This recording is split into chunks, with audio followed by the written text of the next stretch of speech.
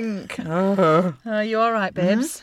Do you remember I said to you, I'm 37, I feel like I've not had enough drama in my life. Yeah. And now it's all just, I mean, I'm not going to go into it, but Lots of drama. it has been like lots of one thing after another. So here we are with our gin and tonics. Is it gin and tonic? Just a bit of voice warming up there before. Lovely. It's amazing what you can do with your voice. Is this a genuine warm-up? It's Bulldog gin and tonic and half a lime and some ice. Yes, there's semi-occluded vocal tract exercises. Blowing into your gin and tonic? I mean, it doesn't have to be a gin and tonic. It does have Most to of be the a time I gin- would just say water or something. But that's genuine kind of speech and language therapy. Excellent voice warming up. Excellent. But then it isn't, I guess it isn't New Year's Eve, the dawn of a new year, every warm-up time, is it? No, No, it is now. it is now. What's your New Year's resolution? Have you got one? Do you want like work or personal? I've only got one, so... Just be a better person, Leah. I'm trying. Come trying. What is your actual one? Or both, if you've got both. You've got one for each, go do both if you want to do both. Do them both. I think, well, I have become, admittedly and shamedly, like an aimless scroller. You know, it starts because work and so much work comes through social media and it's genuinely really important and necessary for my particular business model. Yes. But I have found myself scrolly McScrollerson all the way down, and after a couple of minutes I'm like, what am I doing? I have not achieved anything. I have not bettered myself. Nothing. So what are you going to do about it? You're just going to remove your I'm thumb? going to be more mindful about it. So every time I pick up my phone, I'm going to go, why, Nick? Why? Why? Great, good. And That's then, excellent. like, good nicks on my shoulder, like angel nick on my shoulder is going to be like, because you have to do your Instagram post for today. Yes, you Or do. bad nick on my shoulder is going to be like, no reason, put the feckin' thing down. Great. We And should say, read by a the book way, or crochet or something. I don't think we've ever mentioned that fecking in Ireland is not a swear word. Oh yeah, sorry. I'm so sorry. If anyone's offended by that, Yeah. No, it's all right, because you actually can feck off. I'm joking. this episode does Don't have leave. swearing in it later. So just be warned. Do with that information what you will. We don't mind what you do with it. Some podcasts, they say things like, there is curse words in this podcast, so you may not want to listen with children. You may want to listen with earbuds in. And I'm like, I'll take care of that. You just let me know. Yeah, I know. Yeah, exactly. So yeah, if you're interested in there being swearing, or you'd like there to not be swearing, or we don't care. Just there is swearing. Just stick your kid in front of the telly and give it some chocolate. Okay, so Maybe talking some of which, scissors. safety scissors. For practicing its fine motor skills, gross motor skills. Anyway, it doesn't matter. So my New Year's resolution is, when my kid says, "Will you play with me?" I'm going to try a bit harder to say yes. That's a brilliant one. Because I'm always so stacked with things I've got to do, and I have to do this life admin on the computer, I have to do the dishwasher, whatever it might be. Like, just play with the kid. Yeah. Just play with him. So that's my plan. It's so much fun as well. Yeah. I've discovered that actually Legos and Play-Dohs and all that stuff is great fun. So if you Great. just put your phone away Just put your phone away and and play with like the kid. get on your knees and just have a wee go with the Play-Doh, it's great crack. Great. And so the other thing I was going to ask you is, what do we see for Right. each other happening in 2020? Where do you think it's going to take us? Well, I think the buzz you got and the talking to you after you'd done the voice directing was Oh, yeah. wonderful. So I'd Yeah. love for some of that to come your way. Oh, great. And other things that put you on the other side of the glass, because I think you are remarkable when it comes to all the other bits of being a voiceover as well as being an amazing voiceover. I don't know if that makes any sense. I just feel like logistically you're great, energy you're great, connection with people you're great, Oh, and you have a thanks. way of like getting into the core of a person, and I think that's really good for a director. And I think you, just going to shift the focus just a sec. I think that you are going to go international. That's what I think is going to happen. I think there's a Like good in what way? chance, and that, like your voice coaching, especially, Nice. that'll take you international in some way. So we should revisit this on the 1st of January 2021 and have another 10-minute intro all about how great we are. Because that's what you love, right, guys? Like, you just love us. Like, I think that's okay. We What give would a you lot call to it? this. We share a lot of info for people. yes, it's fine. We can have 1 minute of fine. self-reflection and egomaniacal gin drinking. Yes, exactly. Clink. So, that that was was a your terrible finger. clink on my finger, Yeah. in the way. There we go. Also, it's not very clinky, these glasses, are they? Very cheap glasses. I see. So anyway, talking of New Year's, it being a new year, we have decided to kick things off in an epic way with an interview with Doc Brown, or Ben Bailey Smith. He's a rapper and a stand-up comedian and a writer, a children's book writer and a writer and actor, and do all those sorts of things. But we are going to claim him as one of ours, because that man is a voiceover to the core. Oh, my days. He said, didn't he, that it's the voice element of his work that really, he really loves the most. And he's been, the stuff he's done, he's been the voice of Domino's Pizza for years. He's done animation and commercials galore, way more than anybody realises. But before we play the actual interview, this is a spot of housekeeping. First of all, the interview contains quite a lot of pub noises. So we recorded it at the Newman Arms, which is a lovely pub in London, absolutely lovely. But there's beer barrels doing that sort of noise, the sort of click noise. Can I change my what I see for you? You're going to be that guy from Police Academy? Yeah, great. Oh, my future is set. Also, hand dryers, annoying hand dryers. There's a few of those, so sorry about that. And also, we've mentioned the swearing. Do with that information what you will. Oh, and also, before he arrived, we were talking about the different areas we were hoping to cover, weren't we, you and me? And one of the things that I've been mulling over a lot recently was my suspicion that the word urban in a brief just means black. So you'll hear me being disproportionately delighted when we get to that bit. So anyway, we asked him, first of all, what his first real voice-only voiceover job was. The first time I remember, really using my voice professionally, and it wasn't because I was on a radio show or anything like that, was in an amazing CBBC show called Big Babies, and I was playing an insane kind of ragdoll who sort of sounded like James Brown, and that was the first time I remember really messing around with my voice for professional reasons. But of course, that's not technically a voiceover, I think that counts. It's animation. What do you sound like?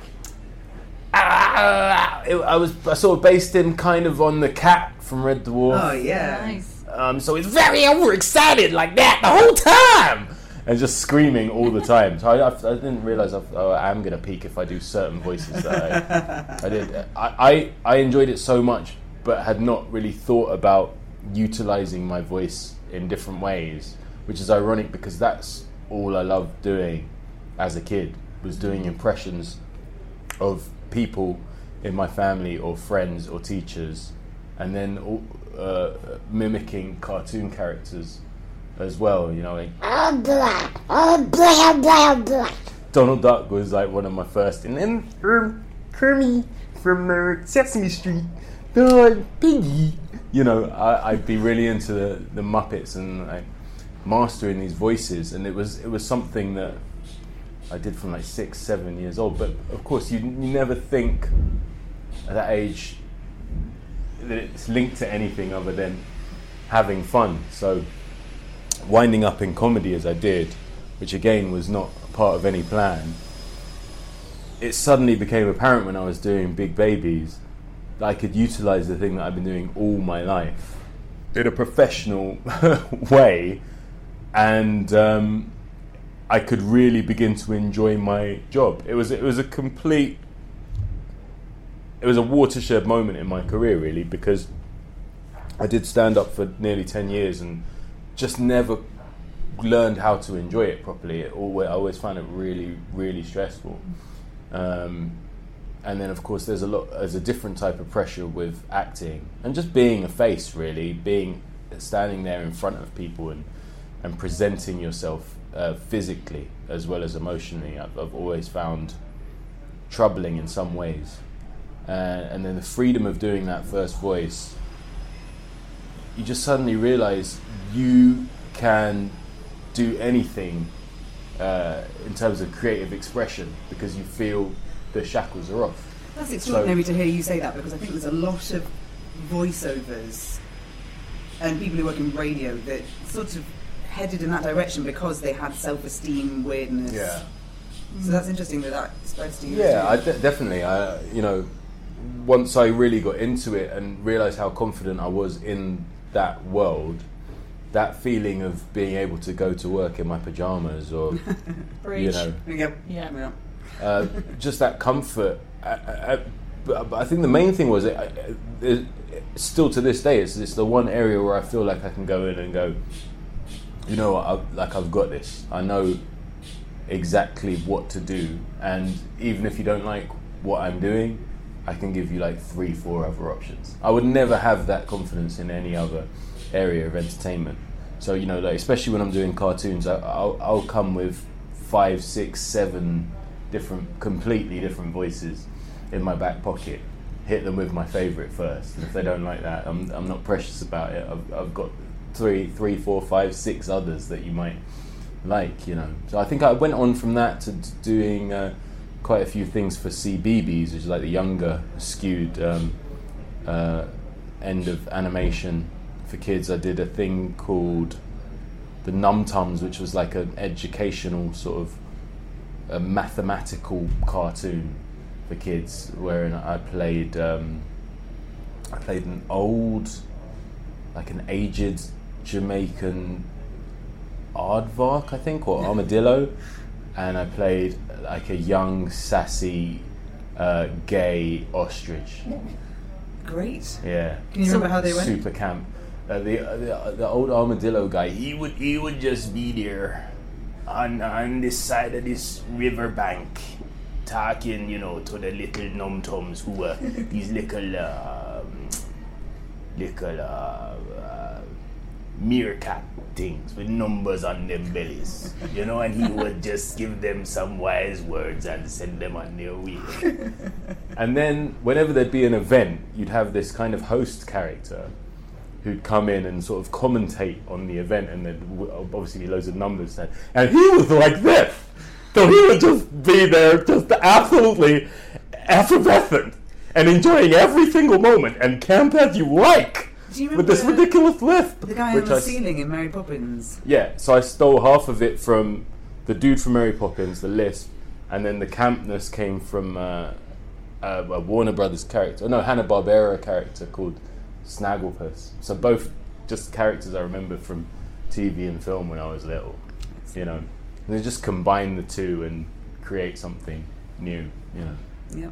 So you've done then a lot more animation than I realised. Yeah, tons. But also a huge amount of TV commercials. And I was wondering, what you were doing it as your fame was increasing. But have you noticed the amount of work that you're getting in commercials, especially, has increased in parallel with that? In commercials, no. I'd say with commercials, I mean, I've always done the same thing. I've turned down anything that's attached my face to it until very recently. I put my face in a Coors advert, but that was a needs. I just bought a house, and like they were talking silly money, and I was just like, you know what, screw it, I'll do it.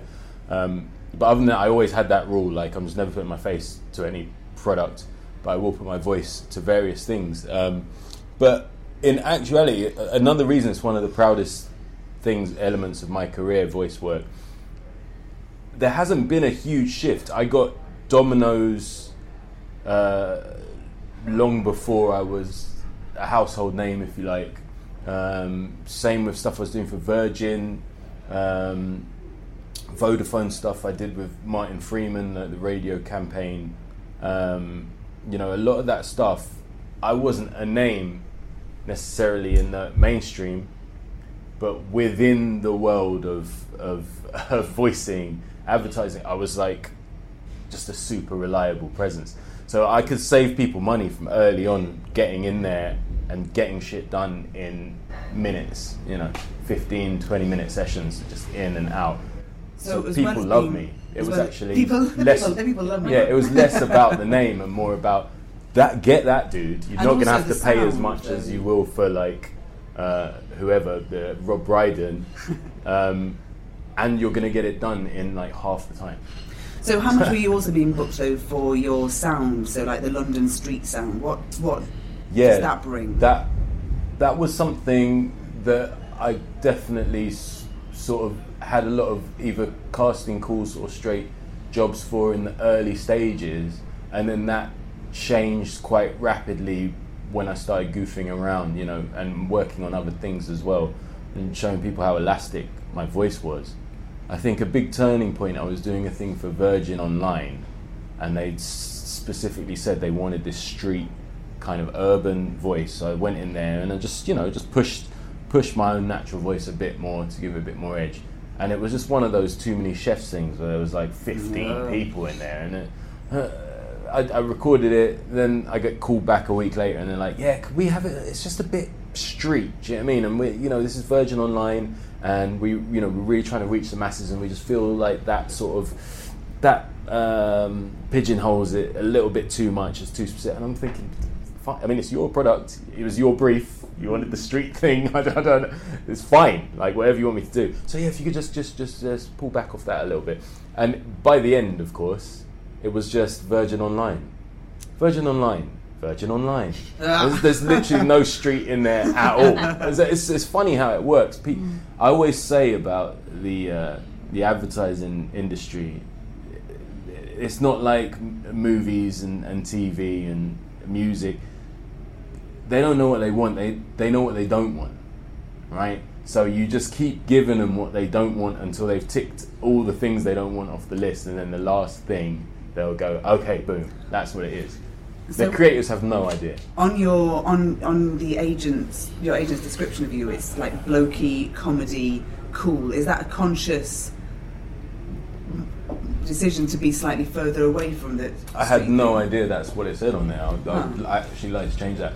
I don't think my voice can be pigeonholed. I really don't. I can imitate almost anybody. So it's just like, I guess what they put on there is what's natural. And what's natural is how I'm talking to you guys right now, like how I talk all the time. And some people want that. They do want that. When I was doing the thing with Martin Freeman, they just 100% be yourself.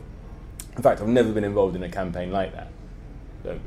We were improvising a lot of the time. And I was like, that blew my mind, because I've done stuff where it's like, yeah, it's just the way you say the. I'm not the. Can we just do the again? Can we do the? Give me a few What? Stop saying the. Now the seems weird. You've made the weird. How have you made the weird? So I've never been in a campaign like that. But occasionally, yeah, they do just speak like that, and that's great, and that's easy. But what I would love to get across, which I think I've been doing in the past couple of years, is showing people the full range. I mean, I just had my first animated movie came out yesterday. It's with Nick Frost and Bill Nighy, Gemma Arterton, Luke Evans. There's some great voices on it. Not really people who normally do voice work, to be honest, but amazing actors. But I play a super aggressive Southern American goldfish, and that's what I'm talking about. That's range. That's range. Do you know what I mean? I'm like, boom. There's my American goldfish, just in case you ever need one. and that's what I'm all about. I love it. I did a show, one of my favourite ever bits of voice work, called Strange Hill High, which is like a haunted high school horror thing for kids, and again, amazing talent on it. It had Richard Ayoade and Carolina Hearn, rest in peace, and John Thompson, and we really were allowed to just run the gauntlet on voices that we could do. John Thompson can do a lot of different voices, and I could do a lot. Richard Ayoade's got the one, but it's amazing and instantly recognisable. That just that kind of nasal, nerdy. So you've got all these voices in your pocket. Yeah. But do they come naturally, or have you worked on them? Yeah, that's a great question. I wouldn't know what working on them means unless, I guess, I'm on a job and they want a specific type of voice, and I've got to sort of.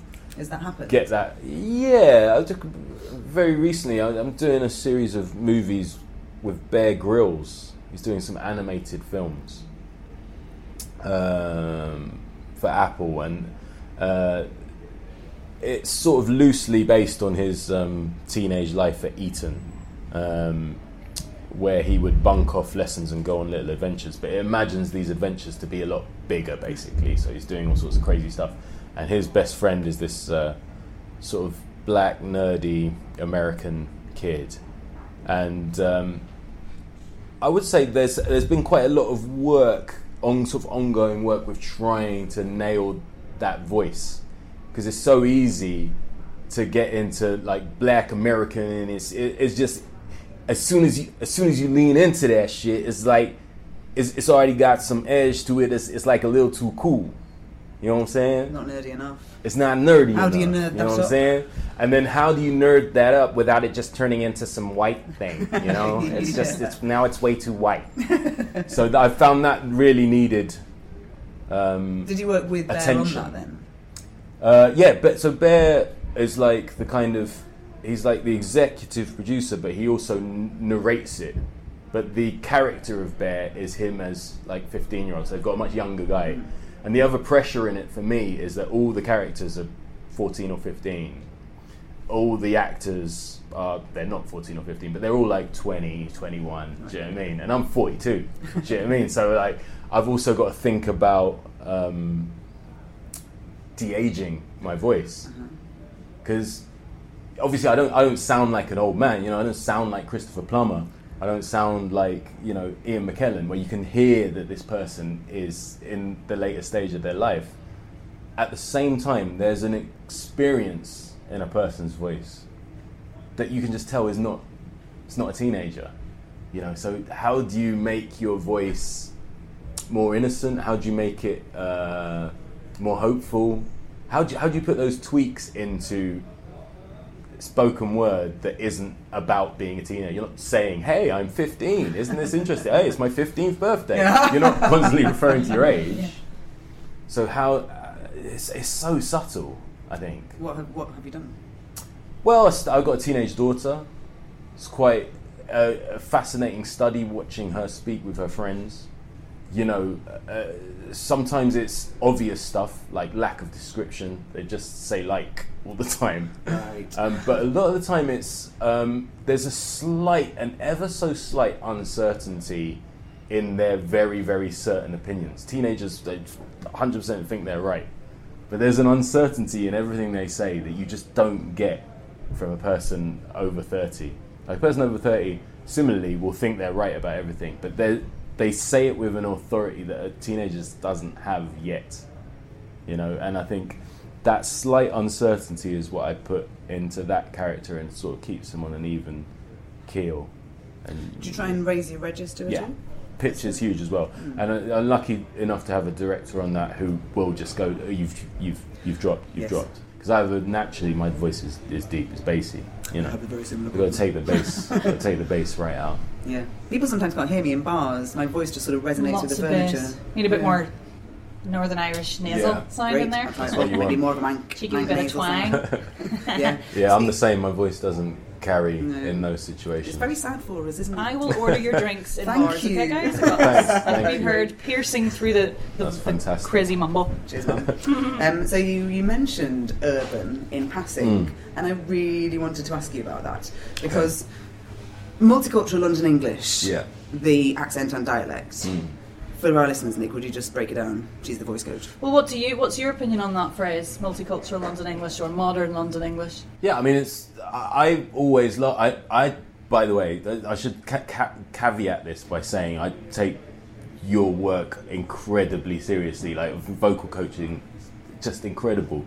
But I always balk at the terminology around like general American. I go for class general American.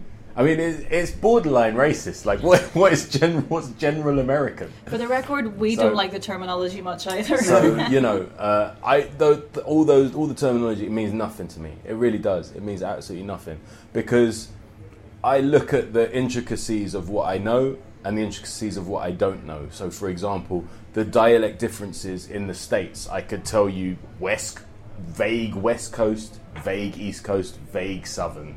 Do you know what I mean?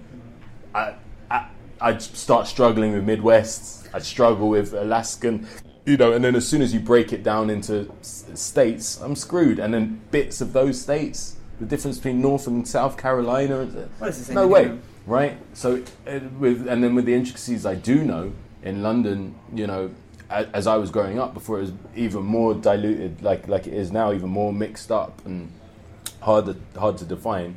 Yeah, I probably could have showed you the difference between north and south, or east and west.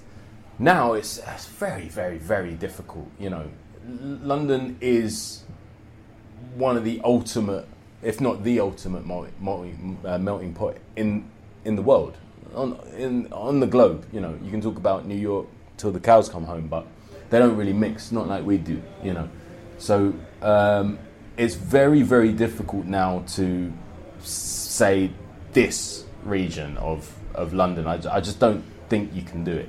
Sure. I just don't think you can. Well, the multicultural London English term means like that diverse bringing together of all the different people and all their heritages and all their accents and just mashing up into something that has now become a definable accent that has also travelled. So I used to work at a school in Bristol, and the Bristol kids there were speaking a Bristol version of multicultural London. You listen to rappers. Listen to rappers now. Listen to like Slow Tie. He's a huge rapper at the moment. He's from Northampton, right. But you wouldn't guess that. I mean, it's practically the Midlands. But there's versions, like you said, there's versions of it all over the UK. There's a linguist called Rob Drummond. Georgia Smith. Oh yeah, I've heard. It's spelled with a J. Yeah, Georgia Smith.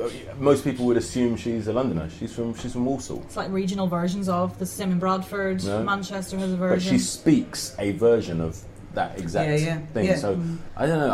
I think it's indefinable. It's really tricky. It's very idiolect based, I think. I do not know what that means. So idiolect is like the personal individual idioms that go with along with your accent. So the things I might say versus somebody from my town who may have the same accent but slightly different dialect influences, so slightly different terminology maybe, because I'm from the country and they're from the town. I see. So with MLE or versions of in the whole of the UK, it's as much about the influences in your specific household and then the influences in your friendship group, and it's so hard to pin down. It's about finding, as a coach, the version that suits your cast type as somebody looks at you from an industry point of view, if somebody's learning that accent.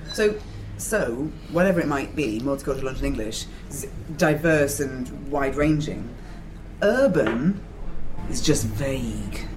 Well, urban means less than nothing. I mean, in terms of like talking about human beings, because urban just means a built-up part of the inner city. I mean, I think urban came into sort of fruition, if you like, or it became part of the lexicon purely because there's always been loads of difficulty around white liberals being able to say black. Yeah, I told you. There's nothing wrong with saying black. Like, it's absolutely fine. I got a script brief for about like last year sometime, and it said like urban. I was like, oh, I'm not sure I should be. This is not my. It's the same as the word street for me. Yeah. Like urban and street, they're trying to just say somebody that's not white. Yeah. Some version of not white. Yeah.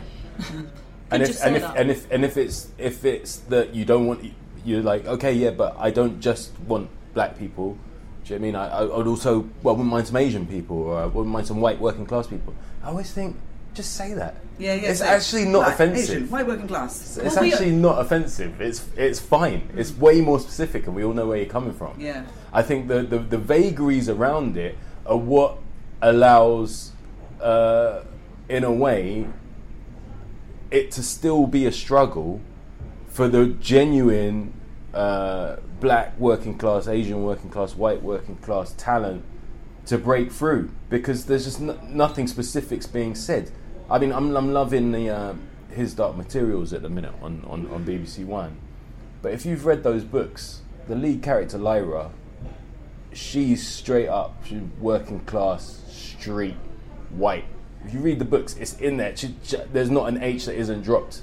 Do you know what I mean? It's constant throughout the book. She's a little scally. Do you know what I mean? She's just this little scamp who's jumping up and down roofs, stealing shit, running around, you know, with all these little like street dwellers, and they've just got the poshest kid to play her, and she's good, but it's like that was an opportunity to just lose the PC thing and go, you know what we really want is just a bit of a dodgy working class white girl who just looks like she might have your wallet, Yeah. but is a great actress. Especially Do you know what I mean? in the text. Yeah, it was just such a great opportunity to go, actually, screw all that stuff. This is what we need. But it was never going to happen, you know? And it's a shame. And I'm not saying it's all the fault of this labelling, but a bit of bravery and just going, actually, this is what we want, would make a difference, I think.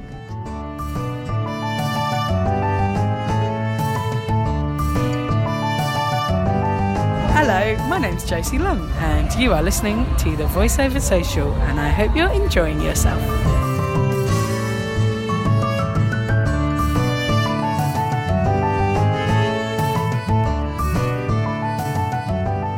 You write TV commercials.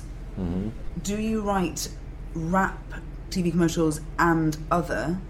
Yeah, I do both. Tell me about them. Well, How I did think you get again into it it, started through voice work. So there was times when I'd be doing voice work and the script was so bad, I'd tweak it, or they'd say, "This is what we've written, but by all means, just do what you would do." So I'd do that a couple of times, and then at one point I'd call my manager and I was like, "Am I being funny, or because I'm just getting paid here to voice this ad?" But they said, obviously, switch it around how you would switch it. That's writing, isn't it? And he was like, yeah, 100%. I'm talking to them. Don't worry. It's a good manager. Right. So then I realized, okay, hold on. A lot of this time, they're hiring me because they know I'm a lyricist. They know I'm a writer. So when I come in, I can fix their ad essentially for free, because they'll know that I'm going to go, that's shit. That's not good enough. And I realised that I was being exploited. So that's how it started. And then I thought, well, I might as well just offer those wares out, I mean, all of this is happening whilst in the background I'm doing a job that is making me more and more famous every day, which was stand-up. And it was destroying me, emotionally and mentally. I wasn't built for the job, Even though I knew I was good at it, it was just such a frustrating job to do. So I was constantly thinking about other avenues of making money and other things I could do that would keep me in the world that I love, the creative world, that wouldn't be linked to me being buff or being young or being constantly funny, or being on the zeitgeist. Do you know what I mean? All these pressures that I felt went with the other work that I was doing. For right, I don't know if I was right or wrong. Maybe I was paranoid, but that's how I felt. And I don't think it'd be paranoid to say showbiz will, it will boost you up and then it will just brush you aside when you're no longer commercially viable. So there was a part of me that was thinking about that as well. I was thinking about, what can I grow old doing? And so whenever these little jobs came around, I became a real, I don't know, I just really got on the front foot, I'd just go, sometimes I'd make friends with someone from the creative agency, or I'd be talking with whoever, anyone who was pushing buttons, making decisions, and just put them to one side and go, dude, I'm glad we got the advert done. I think it sounds alright, but your copyright is shit, man. I'm telling you, I could do a way better job than this guy. just think about it. Is all Can you I'm remember saying. a specific example? Or are you going to get someone fired? Yeah, I would get someone fired if I thought of specifics. But I'd say there's more than 10, plenty more than 10 that I've worked on where I've gone, this is barely English, This doesn't even make sense. It is excruciating. I don't feel like I'm in a position, to be honest, where I can say, well, this is appalling, I don't want to read this. How does anyone write it? Of course. We know the shit when the shit comes in, don't we? If you tell a bad script, you just might not know how to make it. Listen, perfect. I mean, my main job is acting, and I go from job to job to job, reading words that I think is absolute horseshit. But I'm nowhere near in a position in that job to say anything about it. With adverts, I think I could tweak something in the moment with putting no pressure on anybody, and just say it in the booth, and they go, actually, wow, that sounds a lot better. That sounds a lot better. Or actually, that's really funny. Let's keep that in, you know. But then I will have to turn around and go, I did technically write that. And when you're talking about 30-second adverts where there's like 18 lines of minimal text, you know, 2 of those lines that you improvised or you came up with in the moment that made that's a big deal, because you know what's going on when you're not there. There's hundreds of thousands of pounds going backwards and forwards between guys going, yeah. I mean, I remember doing this thing in Berlin for Capri Sun, and it was something I was voicing and writing, and I'd used the line "pop in the straw," and they were just like, you can't say pop, and there was meetings around it, and they were saying it was the Pringles. Pop in the straw with it, pop in the straw, the Capri Sun, right? But yeah, they like it was like I caused some kind of, you know, factor 4 earthquake because of the fear around Pringles and using the word pop, you know. And it was the first time I remember realizing, oh my God, there's so much money at stake with these guys, with every single word that is chosen for these tiny little bits of nothingness. To the normal person, it's just whatever, it's that annoying advert, you know.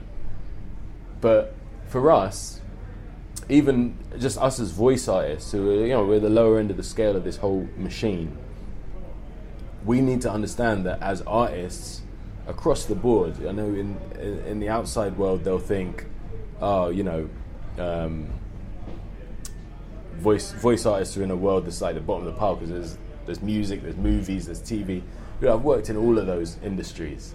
Advertising is the one that, beyond the crash in 2008, still has pretty much the same amount of eye-watering money within it that even the movies, especially in the British industry, just can't compete with.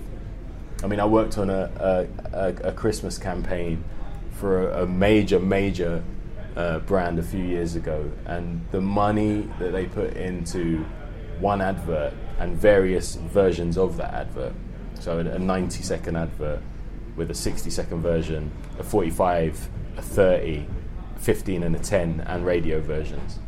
The money for that campaign, I mean, it could have saved a couple of small countries. Do you know what I mean? It was mind-blowing, the cash they were spending.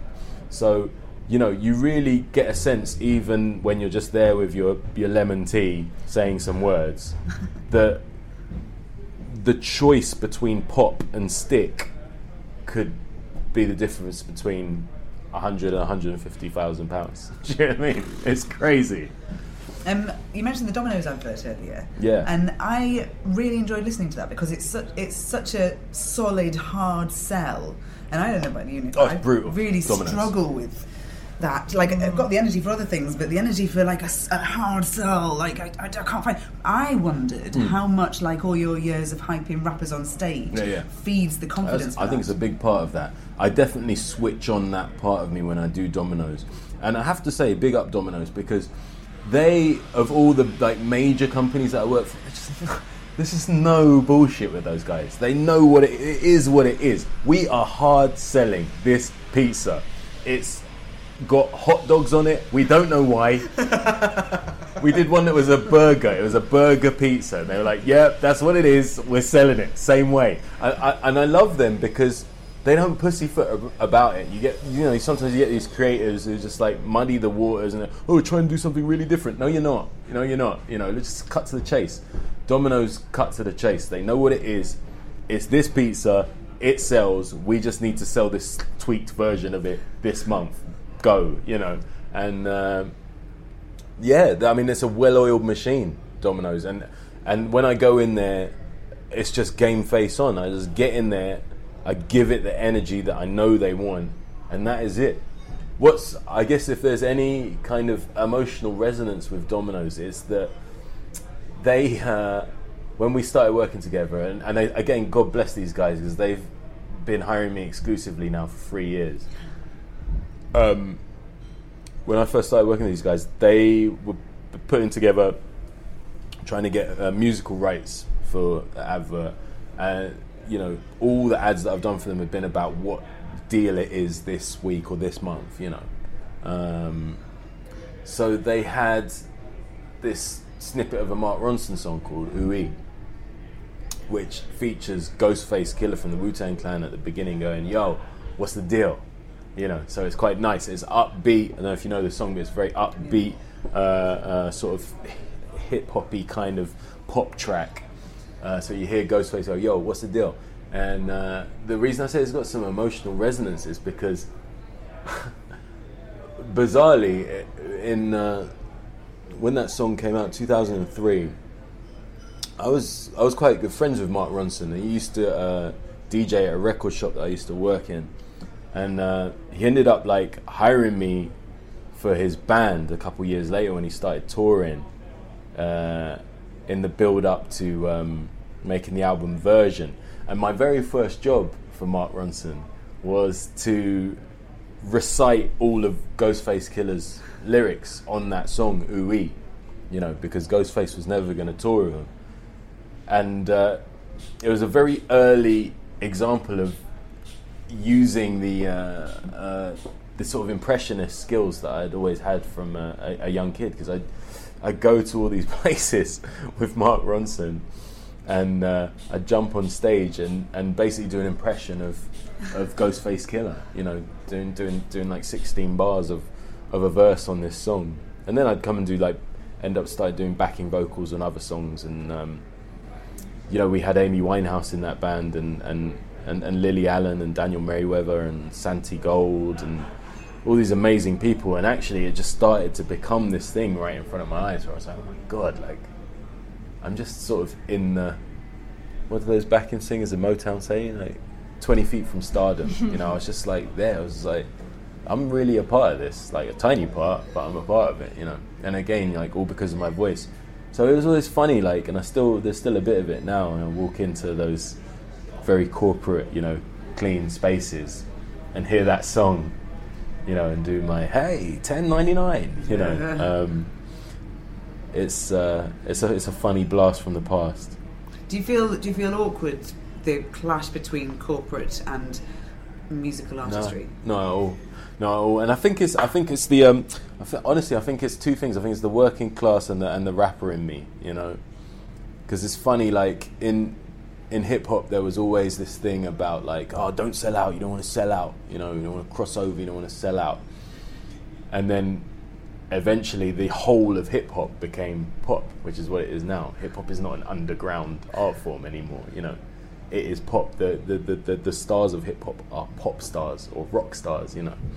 And eventually I think what the art form realized was it was something that came from the street. It was something that came from people who aspired to make something of themselves. So making money should never be an embarrassment. And throughout the history of rap, you've seen an absolute exposure, a proud display of, hey, I'm a rapper with a Nike deal. I'm a rapper who's done a deal with Yves Saint Laurent, you know. You think like Loyal Kana, one of the greatest UK poets of rap. You know, his work is pure art. It's not none of that sort of street posturing, macho shit. It's poetry. He's got a deal with YSL. He's like modelling, and you know, and it's just, you don't bat an eyelid. It's just as part of it. And I think for me that's very much how I see it. It's like, I'll make my money however I see fit. I'll put it into positive things, but I will make my money from pretty much whatever brand is out there that I feel like I could do a job for, you know, unless, you know, obviously we're talking about like horrific human rights abuses and whatnot. What have you turned down? Because I turned down something for G4S, do you remember? I turned down something, politics and cigarettes, that's my... Yeah, turned down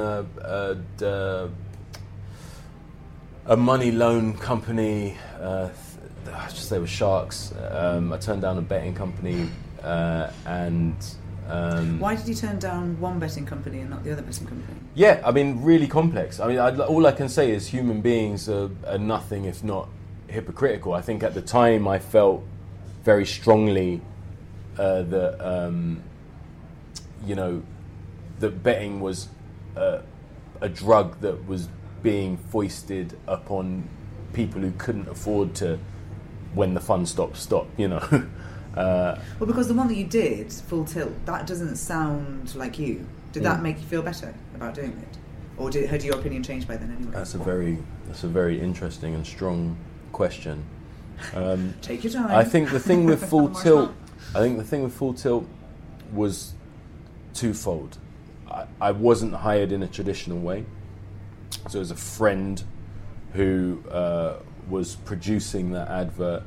So he kind of corralled me into it. Not that I didn't have a choice, but I just thought, it's him, do it for him, it's fine. So that was a part of it that sort of took the edge off. The second thing was the voice was very, very heavily directed. So I gave them exactly what they asked for, and I've never thought of it the way you phrased it, but I think it's a very good and probing question. And if I was going to be brutally honest, I'd say probably, yeah, there's an emotional distance you can create from really playing a character, which is, you know, what a lot of voice artists don't get credit for. But a lot of the time we are sort of channeling a character or the character of the voice, you know, to match whatever the product is or whatever the product might be. And yeah, now in retrospect of turning one down and doing another one, I would say it's always tricky to draw any kind of line when you're talking about capitalism, right? Because I still have an ongoing beef with the Sun newspaper that goes back a good few years. I don't know anything about that. What was that? I was approached by a women's charity, who were trying to ban Page 3. And I said, yeah, I'll support you. What do you want me to do? And they said, well, you do a funny video about it. So I did a funny video. And by chance, I'm not saying it was my funny video, and it did get a lot of publicity, but by chance, the work that these girls had done in the build-up to that, the pressure on the Sun, they pulled Page 3 quite soon afterwards, but they kept a bit of a vendetta against me, yeah, they've often said like unpleasant things about me, and most recently they sort of fabricated a story about me and Sheridan Smith that was, I was like, wow, that's these guys. You know, you always think like newspapers have got a lot of bullshit, but you don't know how much until it's about you. Like when you 100% know what the 100% truth is, that's when you're like, oh my god, these guys can literally just make up anything. If they can just say a source said, they can literally write whatever they want. Robin photocopying said. So the source. Yeah, and essentially it was like this story about how me and her had this huge beef because I said how like I didn't give a fuck about women in film, and I wasn't interested in female directors and all this. It was trying to make me out as like some crazy kind of psychotic sexist, right?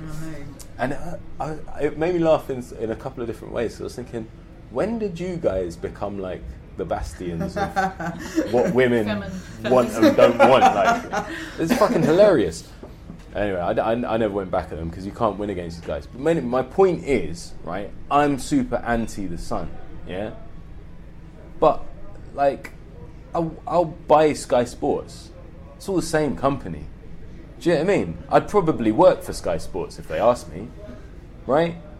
And so I think it's always very difficult if you're going up against capitalism to say, fuck that pound, but this pound's okay. I think that's very, very difficult because the journey of the money is more intrinsically entwined and more covered in cocaine and human feces and blood than we ever really want to know about. Yeah. So I think the older I've got, the more I'm like, I'll take my money from almost any devil and I will put it into something positive, whether that positive thing is my daughter, right? Or whether it's the charities I support, whether it's the community I come from, or whether it's to buy something nice for myself, you know? Is that such a bad way to spend money? I'm not buying arms, you know? Well, I'm glad to hear it. So the way I see it is like, take that dirty money and do something clean with it. That's kind of what I've aged into. I think in my 20s I was way more like, screw this company and you can't ever do anything for this person and that person represents this. It's like, the world's not that black and white. It really isn't. It really isn't, you know? And there'll be some beautiful, green, well-meaning, upstanding company that you will sweat blood for that you find out is part funded by McDonald's, and you'll just have to work it out. Do you know what I mean? You'll have to work that out with you and your soul and with God, you know? And I think, you know, drawing lines for yourself that are so rigid, it just doesn't reflect where we are right now. And it just took me a long time to realize that. And this sounds like a way overblown way of saying I just want to get rich, but you know, I just think, why should you struggle because you have a conscience? Do you know what I'm saying? That doesn't seem fair at all. You know, if you can retain that conscience, make some money, maybe you could be one of the people who makes the real difference somewhere down the line. You know? Yeah. Someone's going to do it. Yeah. Might as well be somebody with a conscience. Great. All right, I'll do it. I'll call G4S back up. guys! Get right on those vaping ads. Yeah. Start up in my inbox. So your agent is United Agents, and they cover like everything, don't they? All the different facets. Yeah, I've never left them. I actually, funnily enough, was very relevant. I nearly left United Voices very early on because they just weren't getting me anything, and I just thought, this is one of the things I genuinely know I can do and do well. Mm-hmm. Like, I don't understand why I'm not getting offers. And at the same time, I was being headhunted by Sue Terry Voices. Mm-hmm. And, you know, they were saying, hey, look, we can get you this, we can get you that, we can get you that. And I was thinking, yeah, why not? You know, I spoke to my manager and he was like, dude, you know, I 100% am tied in with United. I love these guys, everyone here. But if you wanted to move Voices, I would not stand in your way. So he was like, just speak to them and let them know, you know. So I spoke to them and I was like, look, I'm unhappy. Sue Terry, batting the eyelids and whatnot. And immediately they were just like, bang, we'll get you some shit. And they just started getting me stuff. And everything changed. Everything changed overnight. And I tell a lot of the youngsters coming into the game now, I tell them, you know, when we're having a drink and whatnot, and they're moaning about not getting stuff from their agents, I always say, like, have you spoken to them? No, it's just really annoying, like, just nothing's happening. So you haven't gone in there and said, nothing's moving. Get in there, man. Like, I think it's really easy for us to forget, because we are the artists, and we want to focus on, you know, doing our creative jobs. We're really shit at, like, just remembering that the guys that represent us, they work for us. We don't work for them. It's sort of true, but also as a voice without the other stuff, I see myself, I think you feel the same way, don't you, Nick? As a self-employed entrepreneur making my own way, and I only got an agent very late on in my career. Mm-hmm. And so I see that as a branch. Sure, I would like there to be work coming in from that angle, but I don't see them as like somebody who should be thinking about me all the time. No, and they never will be, because you're never going to be the only artist that they have. You'll be one of however many, depending on how big your agent is. At the same time, I don't know what your situation is, but if I go off and find something myself, I'm still giving my agent their percentage. No, it's the same for some, but not for my because one. I'm primarily like a home studio voiceover, and my agents are extra, but very much like 90% of my work is my own. So you keep all that money. I mean, if I had to go through my agent every time I got like a £36.55. Oh yeah, no, stuff like that. Stuff like Big that. stuff. I wouldn't bother. But if like send it to them for negotiation. I'll be in a pub, in a certain part of London and start chatting to someone. Turns out they work in production or they work in advertising. Next thing you know, they've said, hey, come and do it. And it's 2, 3, 4 grand. And like, I've got to pass that over, So for me, it's a goodwill thing, and more work will come off the back of it.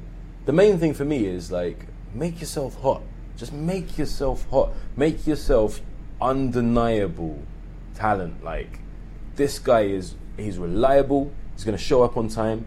He gets the job done. He gives you different options, right? He's not precious. And then he'll be out within an hour. He'll save you money. Like, get those thoughts in people's head and be in demand.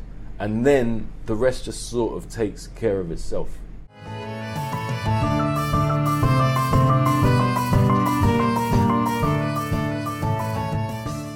So there you go. I really like the way he is. So he's like a masterclass in knowing your own worth. He just says, I'm great and here's why. And I don't think I need this advice particularly because I don't think I'm like shy about that stuff really. But some people don't acknowledge how great they are.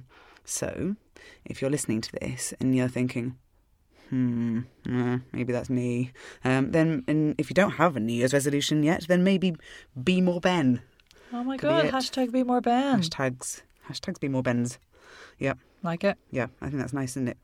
Talking of also not knowing who we are or what we're good at or anything, we have been telling people that we would like them to vote for us in this Pod Bible Awards. Yeah. And I mean, voting's over now. You can't vote anymore. But Nick and I didn't really communicate properly about this. So Nick was saying, write in the little box the VO Social podcast, and I was saying write in the box the voiceover social, which is great. It's great. It's great. And I think you basically charge the same thing. But who knows if that might have an impact on whether or not we actually get on whatever list it might be. Yeah. But anyway, with the voiceover social, because if people are searching for the word voiceover in podcast platforms, then they can find voiceover. They can find it. So there's no panic room, as you may have noticed. Because we're so chill. Yeah, which is very panicking, clinkily relaxed right now. Chilled. But that's mainly because that episode there, that interview was not really cut downable. Yeah, too much gold. We didn't want to lose any of it. So instead, we are going to be doing something interesting, which we don't normally do. We are going to be putting the Panic Room as a bonus episode in the middle of this month being January 2020. So you will only know about that if you've listened to this podcast, if you already subscribe, or if you receive the newsletter. I'm not going to post about it on social media or anything like that. You're special if you know about it. So special. So you can sign up to the newsletter if you haven't already by going to www.thevosocial.com. You can, and that's nice. That? www.thevosocial.com. You have nailed it. Okay, good. That's right. So, yeah. We're going to change our sign-off? Are we going to do it? So we change it. It took us 14 years to get the first one right. It did. Big shout out to everyone who's listened from the start. Yeah. Oh, I've said that before, haven't I? That, like, if you're the sort of person that knows about the podcast because you've heard, like, seen us talk about it online or something, then you know of it as the Voiceover Social. And if you listen to it, then you know of it as the VO Social. But if you have been listening from the start, then you know it as the Plog. The Plog, yeah, big up the Plog. The Plog. We made that word up, by the way, so if anyone else tries to tell you they made that word up, it's a podcast log, it's a plog. It is. So we made it up. And it isn't even a podcast log. None of it makes any sense. Yeah, that's the brilliant thing about it. Yeah. The etymology is untraceable. That's right. Great. And ridiculous. Yes, ridiculous. So anyway, I've been Leah Marks. Hang on, what are we going to say? We're going to do it. We're going to move into being the Voiceover Social. Are we? Oh, yeah. God, okay. It's happening. Okay, you start. Okay, I've been Nick Redman. And I've been Leah Marks. And we are the Voiceover Social. Hey, we did it. That was easy, actually. It's meant to be. It's because we're pros now, that's why. We're a little bit tipsy. Together till the end of the road. Together till the end